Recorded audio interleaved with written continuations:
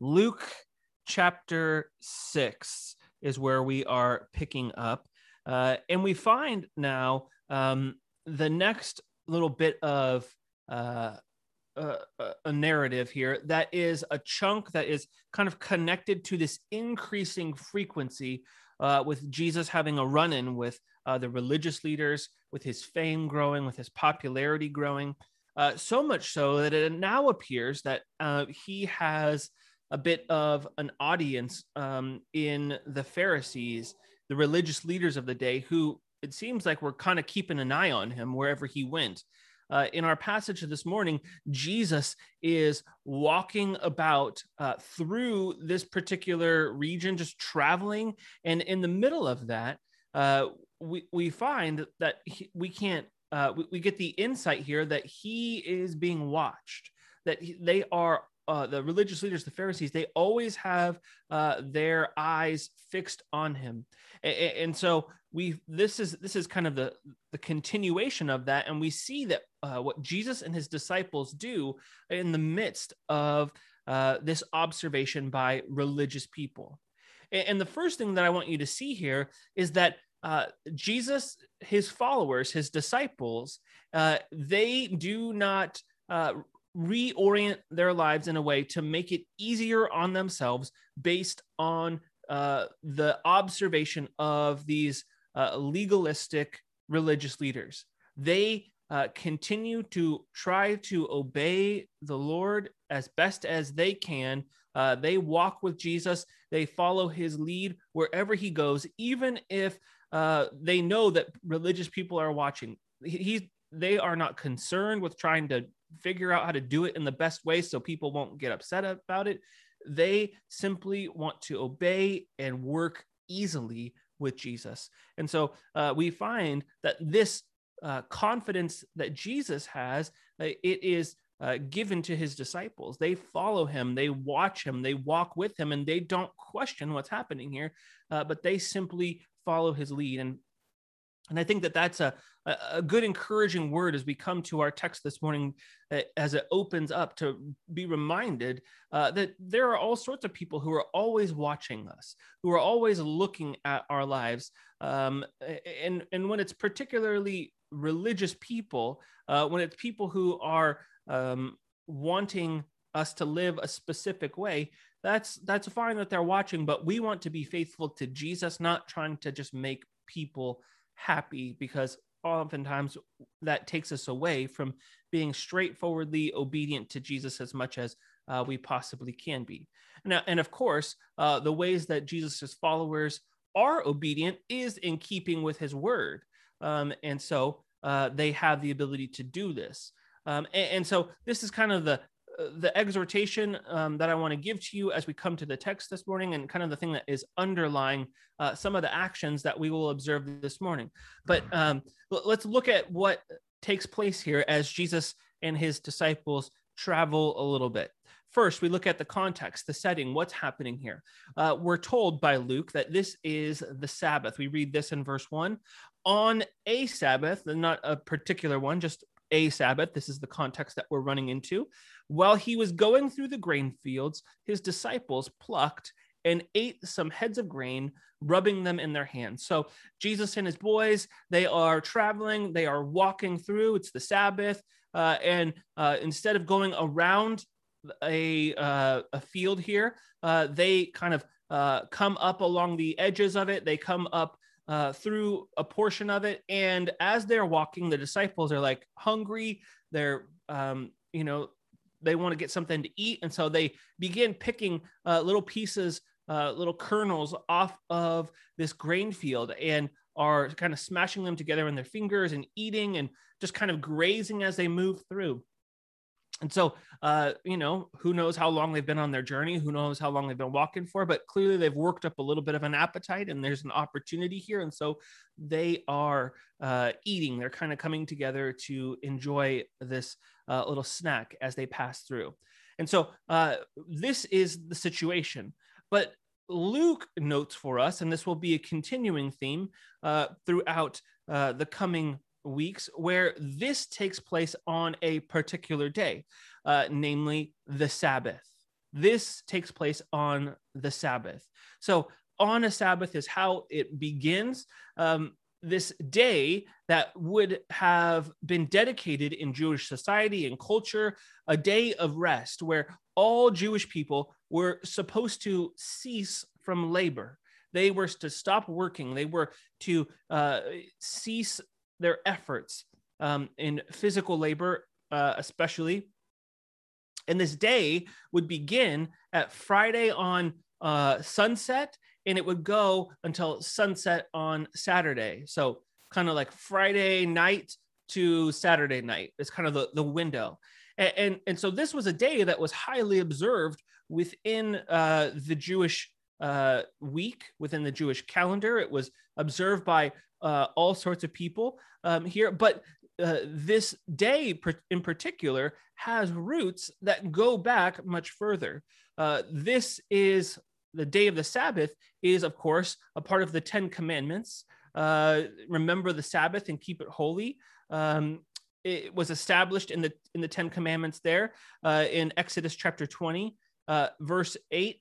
It says that. And then also we read continuing on in verse 9, 6 days you shall labor and do all your work.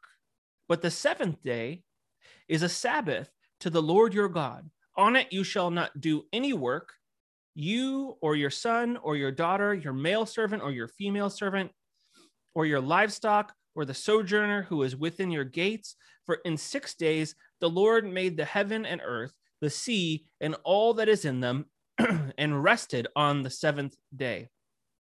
Therefore, the Lord blessed the Sabbath day and made it holy.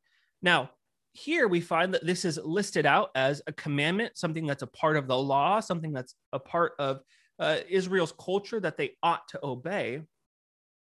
But this law comes about as a reflection of the divine Sabbath, a reflection of abstaining from work in a reenactment of the original Sabbath, which took place in creation. And so the Sabbath is actually rooted in creation. It's the only one of the 10 Commandments that is rooted in something in that is at creation. And we read this in Genesis chapter 2, verse 1. Thus the heavens and the earth were finished, and all the hosts of them. And on the seventh day, God finished his work that he had done and rested on the seventh day from all his work that he had done. So God blessed the seventh day and made it holy, because on it God rested from all his work that he had done in creation.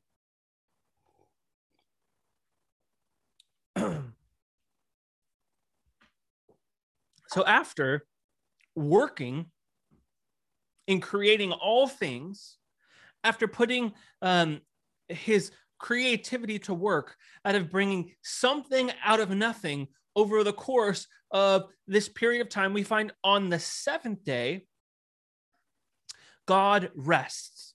We're told that he completes his work in the seventh day. God finished his work that he had done, and he rested on the seventh day from all his work that he had done. So it is finished, he rests. And he blessed it and says that the seventh day, that work of finishing, is made holy. And so he practices this, and he stops working and does not continue with creation. Now, does that mean that God stopped because he had become tired, he had become exhausted, he had run out of creativity, there was nothing more for him to do? Does it mean that he didn't have any energy left and could not quite possibly go on, so he needed a break? But after the 6 days and, wrapping up here and resting on the seventh day, okay, and then we'll start again? No, what he's getting at here in this text is that God rests at this particular moment in creation because he is so thoroughly satisfied with his work that it could be left alone. It could be finished. He didn't need to add to it, but he could look at it. he could be so thoroughly happy with what has been accomplished that he could say, this work has been finished. I can now rest. I don't need to return to this. I don't need to go back to this any further. It has been accomplished. And so there's nothing else for him to do because he has met the standard by which he set forth. He's completely satisfied with it. And he finishes his work and then rests. It's this idea of nothing left to accomplish, that it is finished, that he can be in a place where there's no longer anything that needs to be done. And so this is connected to the 10 Commandments that we ought to reflect that same divine rest, that Sabbath rest that God participates in. We also ought to be like God in that. And so throughout history, the people of Israel have always been told that this is what they have to practice. Now, of course, if you give any sort of instruction to religious people, everybody starts to freak out and not want to do it incorrectly. And so instead of understanding that it's speaking to an idea of resting and not continuing the work, these religious people have brought upon themselves the explicit task of outlining which things were or were not allowed. And so there began to be a bunch of a collection of extra biblical commands given by religious teachers at this time. The rabbis had kind of a collection of these things in something that they called the Mishnah, and it's kind of like rules for life and how to live. And there were 39 classes of work that would be considered that were breaking the Sabbath. And in those 39 classes, there were obvious ones, like things that you shouldn't do, that were quite obviously like hard, heavy, dedicated work. Like you shouldn't go out and launch like an entire agricultural, venture, begin plowing fields and building houses and going out on like long distance hunting and, butchering like, things for the week. But those ones make sense. Like those require a lot of effort, a lot of dedication, a lot of preparation. And clearly that is something that would not be connected to the same type of resting that were outlined by God in Exodus. And clearly you see God resting from those things in Genesis chapter 2. But then there were other ones that were quite a bit more ridiculous, and they had narrowed these things down to be very precise. There were things like you weren't allowed to tie or loosen knots. You couldn't sew more than one stitch. You couldn't write more than one letter. These are things that were considered work. You were not allowed to carry children.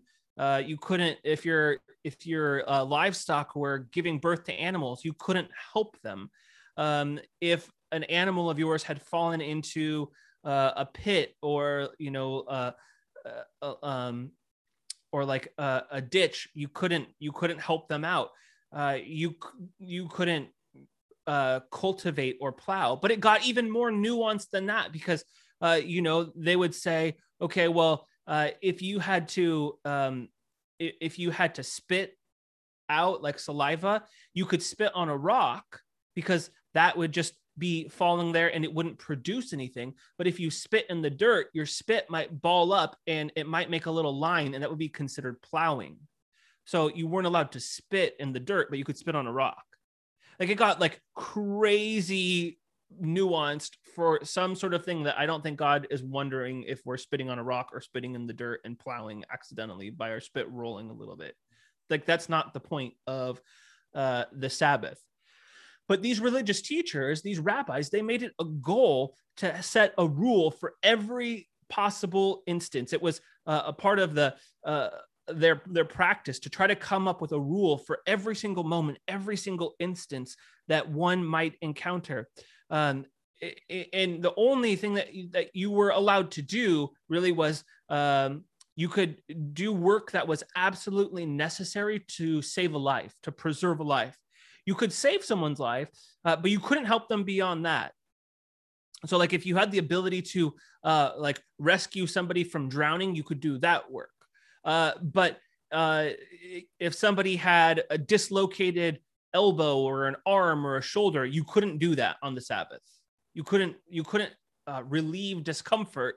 You could only save a life. But if it wasn't life threatening, you weren't allowed to participate in it. And so this is how incredibly nuanced it got. It got super technical for reasons that they thought were important. But as you come to the text, we find here that these incredibly stingy rules were being applied now to the disciples. And this is what happens. This is why Luke notes for us the actions of the disciples as they were going through the field. So look back at verse 1, and we look at it now with a new context, new insight, new understanding. On the Sabbath, while he was going through the grain fields, his disciples plucked and ate some grains of head, rubbing them in their hands. So there's a plucking, there's an eating, there's a rubbing that's happening here. And so the Pharisees, they make a big deal out of this, and they say, why are you doing what is not lawful to do on the Sabbath? So first off, according to the law, according to the book of Deuteronomy, you could pass through fields that did not belong to you and gather food for your journey. In Deuteronomy chapter 23 and verse 24, we read this: if you go into your neighbor's vineyard, you may eat your fill of grapes, as many as you wish, but you shall not put any in your bag. If you go into your neighbor's standing grain, you may pluck the ears with your hand, but you shall not put a sickle to your neighbor's standing grain. So anything that you walk through and you could grab off a little bit to eat as you went, fine. But you can't just go into your neighbor's field and bring your tools and start harvesting all of their stuff and stacking it up in your bag. Like, that wasn't allowed. You could do what you could personally eat, what you could personally carry, which totally makes sense. This was primarily to provide for those who were weary on journeys. This was primarily to provide for those who were on the poorer end of the economic spectrum and could not provide for themselves. They always had the opportunity to go out into any field and take whatever they wanted, to eat whatever they could eat while they were there. This was an opportunity to provide for them, to give sustenance to those people. And so the disciples are out here doing this. They are eating of the grain in the field. They're out there just grabbing this food and just eating as they're walking through. And this is not necessarily the problem. The Pharisees couldn't get them on that, but they were able to get them on what they considered to be unlawful Sabbath activity. The disciples plucked some grains, they rubbed the kernels in their hands, they ate them. And so for the Pharisees, the plucking of the grain, they considered that to be work because it was a harvesting operation. And then if you rub the grain in your hands, that was a threshing operation. You were beginning the work of putting friction there to separate the little wheat kernel from the chaff. And then that became a winnowing as the chaff fell away, that became a winnowing operation. And then on top of that, that was a double work because you were also preparing food because you ate that. So this is like a fourfold violation of their Sabbath laws that they have put out.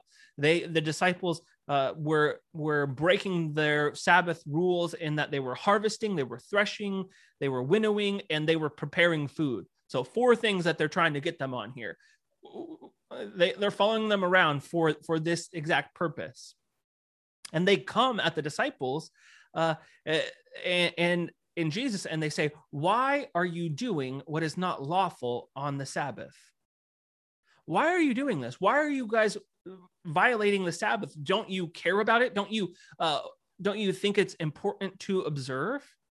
So Jesus, he understands what's happening here, and he responds to them with a question, which is really like a rebuke / comical, like rebuke question that he comes at them with. He answered them, verse 3, have you not read what David did when he was hungry, he and those who were with him? He tells these guys, maybe you guys have heard of this story. I'm not sure if you have or not. If you guys ever heard of this story before? Of course, they've heard of this story. They're the Pharisees. They're like the most nitpicky bunch of all. Like there's nobody who's more nitpicky than this group of people. They're Israel. They're like some of Israel's teachers. Of course, they've heard of this story. But Jesus comes at them and says, have you not read this one particular story? Have you not read what David did when he was hungry? And there were those who were with him? Of course, the Pharisees are familiar with this story. Of course, the Pharisees are familiar with this account about David. They know the story. They exalt David. David is raised up high within the Jewish culture, the Jewish life. He is put on a pedestal. He is somebody who is seen as a great king, somebody to aspire to be like. They know the story, but they miss the point. And that's what Jesus is getting at here. He goes on to elaborate for them about this story, a story that all of you Bible scholars would be familiar with, as we've just gone through the book of 1 Samuel not too long ago. And he asked them to recall this story from 1 Samuel 21. Remember when David is on this secret mission, quote unquote, when he's in reality, he's running for his life from King Saul, who's trying to kill him. And he's been on the run for so long, he's just super worn down. He's super tired. He's extremely famished. And David is starving. He's desperate for food. And he goes to the priests on the Sabbath and asks for the showbread, the bread of the presence, the 12 loaves of bread that were placed next to the altar as food for the priests. It was only for the priests. It was only dedicated to them. And Jesus remarks as much when he says that this food was unlawful for David to eat, but yet the priests give it to David. The priests entrust this bread to him, and they allow this meal to sustain David and his men in a great time of need. Now, if you recall from our time in 1 Samuel, when we looked at this story, the idea, the point of the showbread was to be a reminder in the tabernacle, to be a reminder in the house of the Lord of a witness to God's presence with his people, that he will always sustain his people and supply their daily needs. This was a visible presence, a visible reminder there that this would be for them. And so in 1 Samuel 21, this bread that is laid out there, if you recall, on the table, that was the holy bread that was meant for use and service, in that moment, the priest senses that this is an opportunity for God to sustain his people, as this bread represents, and to provide for his people. So the holy bread in that particular moment is understood by the priest to now be, this is the sustaining bread, David's daily bread, to keep him alive. He knows that the point of this bread is not just to sit there and leave the need of this hungry person unmet, but rather the point of this is a reminder that God always provides for his people. And so the priests give this bread to David. And in this moment here, the King David, he wouldn't have been the king at this point, but he would become the king. He would have been committing, according to the Pharisees, a much greater transgression than simply doing something unlawful on the Sabbath. He is taking holy bread and using it in his regular life to sustain himself. And so he wasn't blamed for it by this priest. In fact, David was given this bread by the keepers of the law, the priests, the one who were executing the law daily. And so as Jesus rolls out this story to the Pharisees, he's bringing this to the forefront of this conversation for a couple reasons. One, he's putting the Pharisees in a bit of a dilemma here.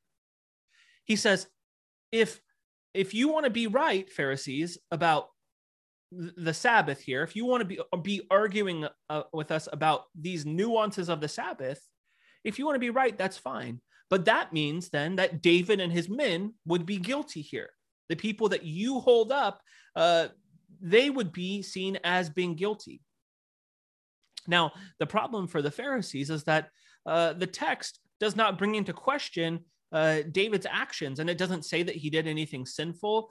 The priests are the one who enable this. And so do they really want to challenge David? Do they really want to challenge the priests in the Old Testament, Ahimelech there? Do they really want to be like, yo, these guys were off their rocker as well? That's opening up another, a bigger issue. And so Jesus cites this story not in a way to seek an exception, to be like, okay, well, you should let me do this because of what happened there. But rather, he uses this story with David to set a precedent, to say, look what has been established already. You're acting out of character with what has already been established. This is not about keeping the rules. This is about understanding God's provision for his people in particular times, in particular moments. The ceremonial restrictions of the law are to defer to human need when there is that need.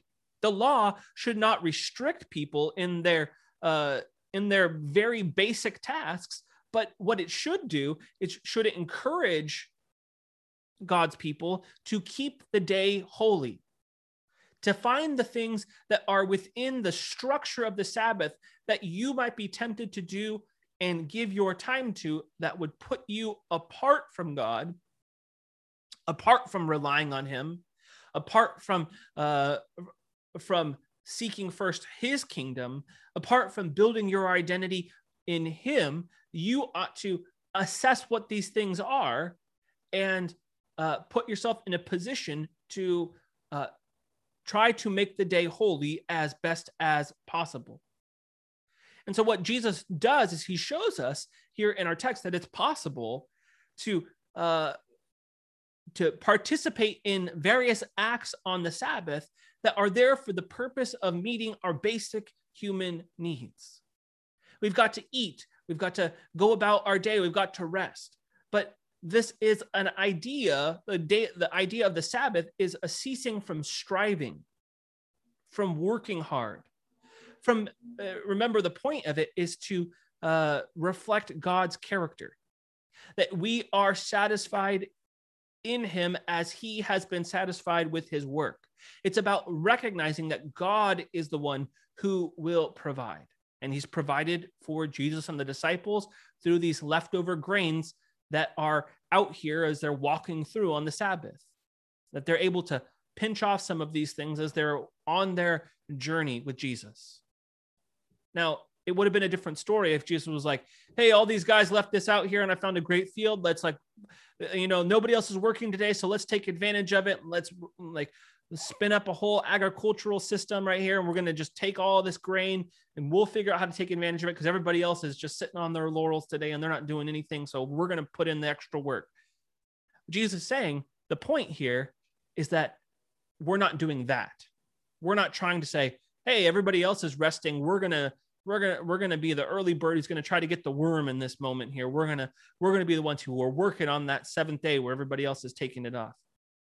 No, the point here is for Jesus to say, be with me and have your basic needs taken care of as you move throughout your day. You don't need to strive to get ahead because God is your provider. You don't need to strive to make a path because God is the one who will see you through. God is the one who will open the doors. Whether you put in the work or whether you don't put in the work on that day, if you are giving those things over to him, he's the one who's going to open or close the doors, and no amount of effort on your behalf is going to prevent him or enable him to give you what he wants to give you. He is going to lead you in. And so it's an opportunity for us to recognize that and rest in him, to trust in him and to say, God, you've got this. You're doing the work, and I'm going to trust you. I'm going to be with you. I'm going to spend time letting you do that work. And so we find here that in this particular moment, Jesus uses this to set a precedent with the Pharisees, to put this in place so that they might understand that their attitude, their heart is wrong, that they are looking at this incorrectly. So much so that he now brings out a statement that is incredibly shocking to the Pharisees and to all who hear it. In verse 5, he finishes after setting this precedent with these words. And he said to them, "The Son of Man is Lord of the Sabbath." He said to them, "The Son of Man is the Lord of the Sabbath." So the Son of Man is his favorite nickname for himself that would have had messianic connotations. It would have said that he is the anointed one, and would have made an explicit claim that he is coming with God's full endorsement, of course. But then he goes on and he makes another claim that stands over this claim. So he takes his favorite title for himself, the Son of Man, and then he makes this statement: the Son of Man is Lord of the Sabbath. So look what Jesus is doing.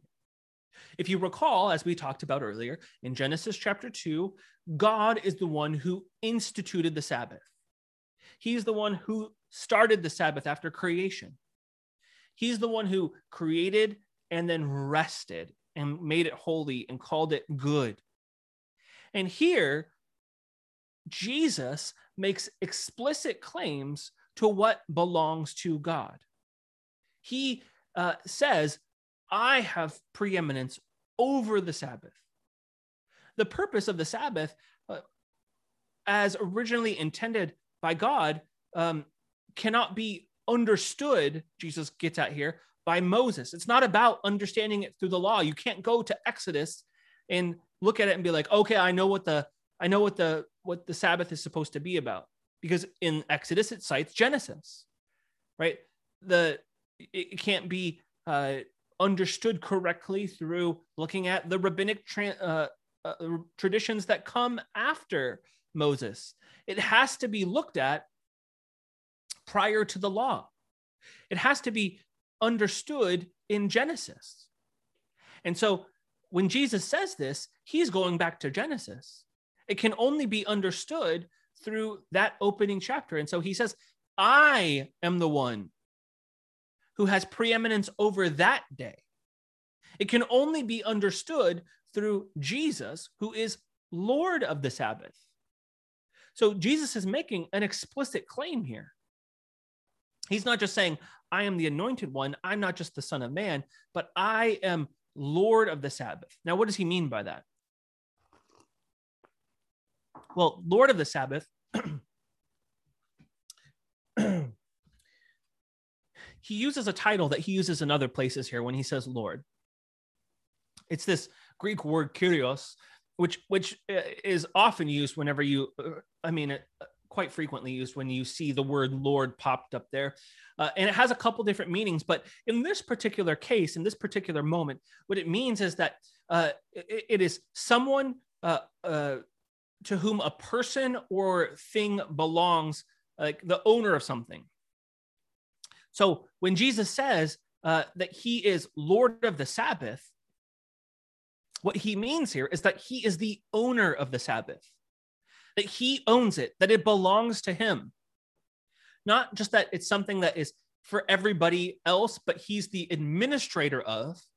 It's not just that this is a public entity, the Sabbath, and people can have different ways that they want to run their Sabbath, but he has his own particular way where he is a Lord of the Sabbath. No, he is the Lord of the Sabbath. He is the owner of the Sabbath. It belongs to him. Jesus had given the Sabbath in the first place. He was the creator. And so he had the authority to decide what was allowed and what was not allowed on the day. He is the owner of the Sabbath. And so in this particular moment, he's saying, it belongs to me. This is mine. I am the one who owns the Sabbath. But more than that, what you'll recall from Genesis chapter 2 is that this was God resting. This was about God resting. If you look back there quickly in Genesis chapter 2, we read these words. On the seventh day, God finished his work that he had done, and he rested on the seventh day from all his work that he had done. So God blessed the seventh day and made it holy, because God rested from all his work that he had done in creation. So 3 times you get this repetition of the word rest there. And that's exactly what the Sabbath means. The word Sabbath actually means that it is it's connected to this idea of being a deep, deep rest, a deep peace. It's the feeling there of that of everything being set right and satisfied in the perfect place. And so when Jesus says that he is Lord of the Sabbath, he's not Lord over the Sabbath, right? There's a turn of phrase there that is important. He is Lord of the Sabbath, not Lord over. He's not administrating it. He's the owner of it. But not only that, he is the source of that rest, the source of the Sabbath. It belongs to him. Apart from Jesus, you cannot have that rest. When he says, I am Lord of the Sabbath, he's saying clearly that he is the Sabbath. He is the source of the deep rest that the Pharisees need. He is the source of deep rest that the disciples need. He is the source of deep rest that we need. That's why this begins in the book of Genesis. That's why this is connected back to creation, because creation has been perverted through our sin. It has been corrupted through our sin. And so we're working to get back to a place where things are in chaos. We're moving from chaos back into a place of rest. We're moving from a place where things are in motion, are falling apart and corrupted, to a place of deep rest. We're getting back to that place where God rested, not because he was tired, but because he was completely satisfied with his work. And in our lives, when the work of God becomes so complete at the cross, when we are able to see that done rightly, when we understand that Jesus has lived a perfect life in our place, when we see that he lived in our a life substituting ours and paid for our sin at the cross, it is able then to be declared by him there that it is finished. The work is complete. He is at rest. And when he is at rest, then we are newly created. Creation is complete. The work is done. And we have now a way for us to enter back into that rest. This is ultimately what Jesus is getting at here when he makes this grand statement. I am Lord of the Sabbath. It belongs to him. There's no rest apart from him, that he is the culmination of the entirety of the deep rest that we all seek. Everybody's tired from this year. But you know what's going to happen? We're going to get out on the other side of the pandemic, where everyone's going to go back to work and everyone's going to be tired again. And the only way that you're not going to be tired is when you stop striving, when you stop trying to hustle, and when you trust and obey, when you rest in the finished work of Christ. This is how we are able to survive. This is how we are able to be at rest. Because Christ is able to be our rest, our deep rest that we so seek, that we desperately need. He doesn't want us to be under the burden of the law. He knew that we would not be able to fulfill the law. Everyone's been trying to justify themselves from the very beginning. But Jesus allows us to be at rest through his work. This is why he speaks to his followers in Matthew 11, verse 28. And he says, come to me, all you who labor and who are heavy laden, and I will give you rest. He is that peace. He is that rest. He is the thing that we are longing for. He knows everyone's exhausted. He knows everyone's tired. And there's no rest except for to come under him. And so this is why he says, take my yoke upon you and learn from me. For I am gentle and lowly in heart, and you will find rest for your souls. For my yoke is easy and my burden is light. And so we find that in Christ, the culmination of our true rest, we find in him the culmination of that true peace that we seek.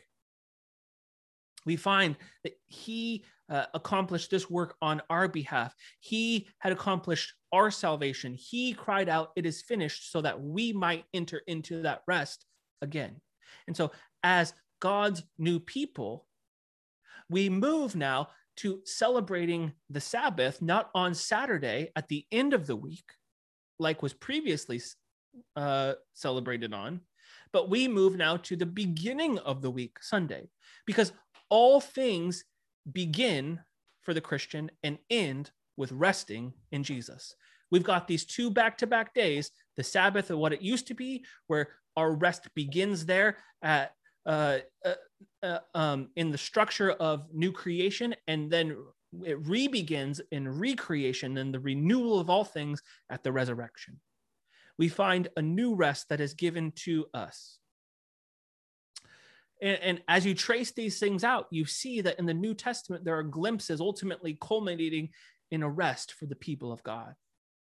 This is what we are called into. This is why Jesus says that he is Lord of the Sabbath.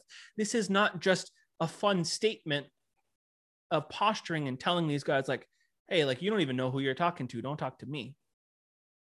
In it is bound up all of this historical information, all of these claims about his divinity, all of these claims about his love and care for his people, all of the claims of the history of God trying to provide this rest for people. He's not posturing. He's not trying to be a jerk. He's not trying to throw something out there as a quick statement. He's trying to bring an invitation. He's trying to remind us that you can go and do your own thing. That's fine if you want to do that. But you're going to keep spinning your wheels. You're going to be working hard. You're going to be exhausted. But when you come to Jesus, you're truly going to find what you need, because he is our Sabbath. He is Lord of the Sabbath. There is no rest apart from him. It doesn't exist because he's the owner of it. You're not going to find it with another owner. There is no other owner. He's the one to whom it belongs. And he liberally gives it to his people, to all who would come to him. He says, I will take your burdens. I will take your worries. I will take your cares. I will take those things on me, and that you can receive the rest that I intended for you to have. So come and be satisfied in me, Christian. Come and reorient your life around me. Find a way to rest in me. And in doing so, we honor the Lord's work. We bring him glory. We recognize that what he has done is better than what we could ever offer. And it causes us to respond wholeheartedly to him. And so this isn't just a story about a bunch of guys walking through a field, grazing and trying to get a little snack. That's what it seems like it's on the face of it. But it's really a story about Jesus making an incredible claim about how we can be at peace with man and with God when we trust in him for salvation, as he's made that way. Let's pray and we'll respond together. Lord, we are so grateful for your enduring love for us, for your patience with us. We're so grateful that you work in our lives in such a way that you are proactively moving towards us, even when we're not aware, even when we are a people who are like the Pharisees, who get bogged down in the small details about, can we do this or can we do that, or is this okay or is that okay? When the whole time, what we should be asking is, how can I get a little bit more time with Jesus? How can I spend a little bit more time with him? How can I know him more deeply? And so, Lord, bring us to a place where we're not just trying to check off the boxes, or we're not just trying to work through the rhythm of things and getting into things as a formula, but where we are pursuing you wholeheartedly each day, more when we are where we can be living in step with your Spirit and relying on you for your provision, for your empowering, and for you to speak to us as you will. We're thankful that you love to speak to your children, that you love to meet us where we're at, and that you're more than willing to overcome our laziness, our short-sightedness, our lack of caring. At the slightest bit of interest that we show, you're right there to speak to us. You're ready to commune with us. And so, Lord, turn our hearts ever more towards you, to be walking with you, to be seeing where you're going, but remind us of that deep rest that we can have in you. We're so thankful for your provision.